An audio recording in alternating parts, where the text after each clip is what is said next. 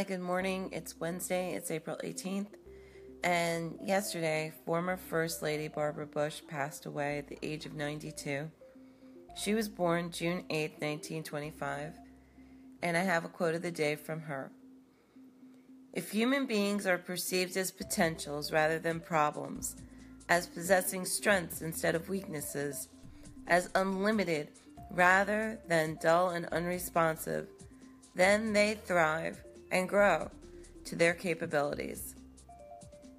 Okay, that's our quote of the day. Let's have a good one.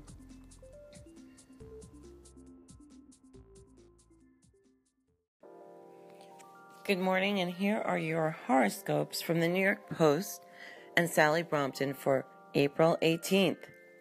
Aquarius, don't push yourself too hard. Focus only on activities that mean something to you personally. And don't let other people, not even friends and relatives, persuade you to do more than you feel comfortable with. Playtime is more important than work time. Pisces, you can, if you wish, shout at the top of your voice in an effort to make yourself heard, but it will only have a limited effect. Speak your truth clearly and calmly, and if some people get the message and others do not, that's quite okay. Aries, you like to act fast, but the planets warn you could move too fast for your own good today, especially on the work front, where, if you get impatient with how slow things are progressing, you could make a costly mistake. There's no need to rush. Taurus, do what makes you happy today, not what makes other people happy. Despite what friends and loved ones might want you to think, they are quite capable of looking after themselves and don't really need you to put a smile on their face. Gemini, you may find it hard to understand why certain individuals are acting in ways that appear to run counter to their own best interests, but you can and you must protect yourself from the consequences of their actions. You don't have to suffer with them.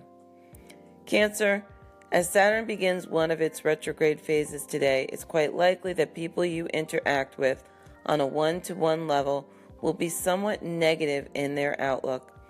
You must not let their sour point of view affect you. Find reasons to smile. Leo, this is not the time to start slowing down. In fact, if anything, you should be speeding up, both mentally and physically. Today's Sun-Uranus link will inspire you to think in new and exciting ways. Shock and amaze with everything you say and do. Virgo, under no circumstances should you just sit back and let things happen. Just because those around you seem bored with everything does not mean you have to be bored as well. Find a project that inspires you and make it your life's work. Libra, don't pull your punches today. Certain people deserve to be given a hard time, and the planets warn, if you don't get tough with them now, they may start to believe those rumors about Librans being too nice for their own good. Scorpio, you have been a bit too easygoing of late, but what happens over the next few days will remind you that you still need to be on your toes, even when there is no apparent threat to deal with. Be nice to people, but be watchful too. Sagittarius, you are in a hugely generous mood and want nothing more than to share your goodwill and good fortune with other people. However, Saturn warns that while it's okay to be generous with your time and energy, you must take care with your money. Capricorn, you cannot force others to just hand over what it is you desire, and if you try, you could set back your cause by days, weeks, even months. Saturn in your sign demands that everything be done fairly and by the book. What's so hard about that? And these are your horoscopes for today, April 18th.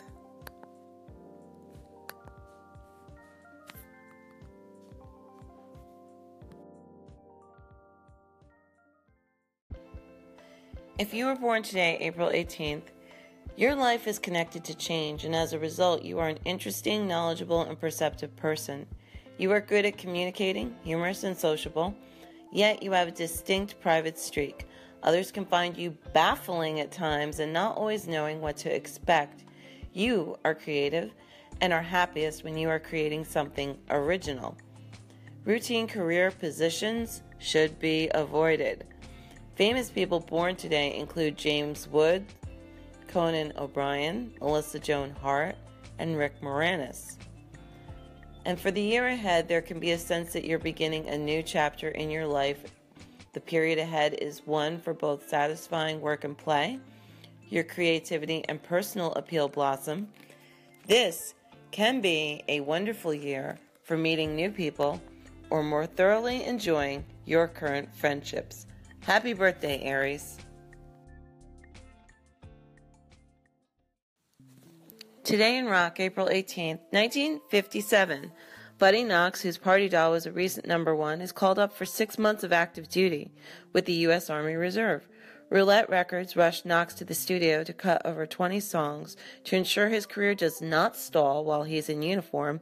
It will, anyway. 1963, actress Jane Asher makes a guest appearance on the UK TV show Jukebox Jury and reviews the show at the Royal Albert Hall.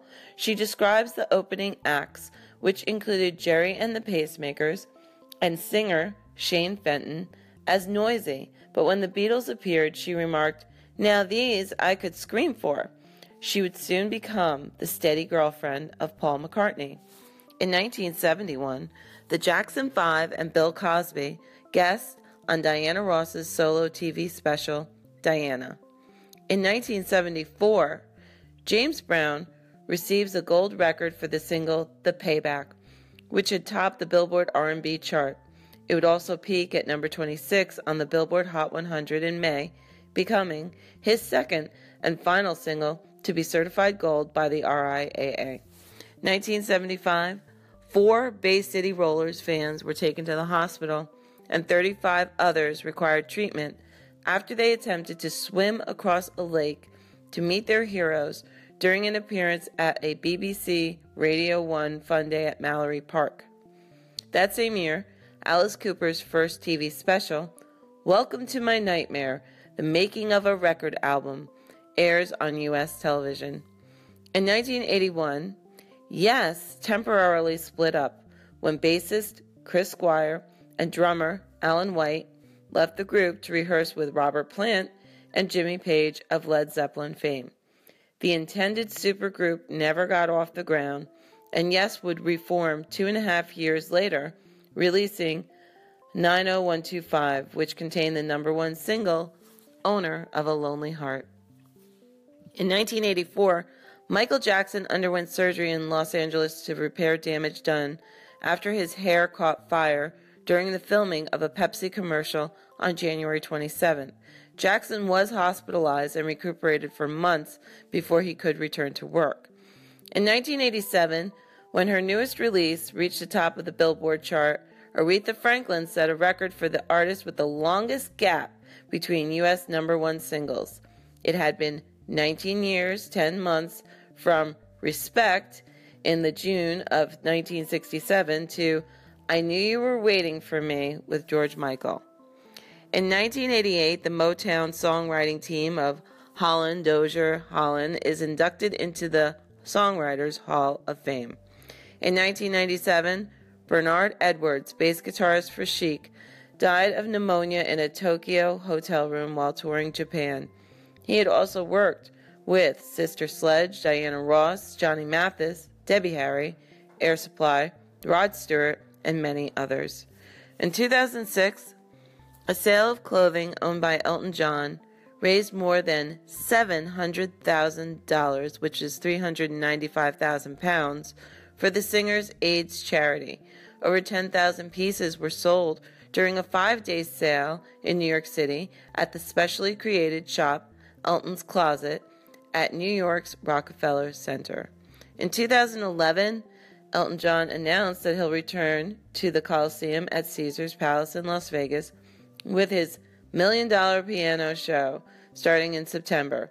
His first stay at Caesars Palace ended in April 2009, but was extended to a 5-year run because of audience demand. In 2012, Dick Clark, who brought rock and roll into the homes of millions of viewers on his daytime TV show American Bandstand from 1956 to 1988, suffered a fatal heart attack at the age of 82. In 2014, Linda Ronstadt's newest album, Duets, rose to number 32 on the Billboard album chart, her highest position since Cry Like a Rainstorm, Howl Like the Wind peaked at number 7 in 1990.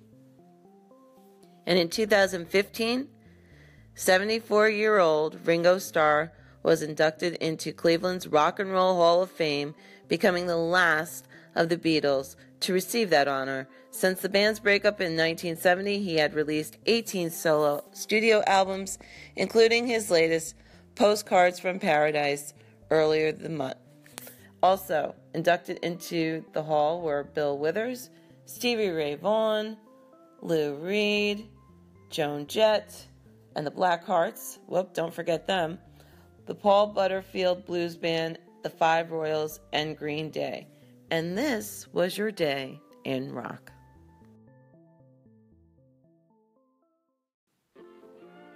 Why do you think that frogs are so happy? It's because they eat whatever bugs them.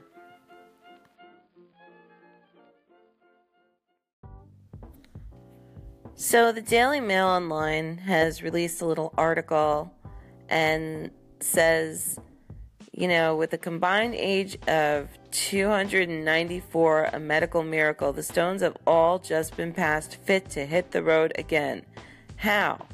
By swapping booze and drug binges for smoothies, jogging, and even ballet dancing. And they make a statement saying that indeed they are due to play 8 UK shows in the coming weeks. This follows a tour of the Americas, which during insatiably libidinous frontman Sir Mick Jagger conceived a baby, his 8th child, by a ballerina. It seems that nothing can stop the Stones. As Keith Richards says, so far no one is tottering and falling over. Everyone is in remarkable shape. Drummer Charlie Watts is 76. Jagger and Richards are both 74.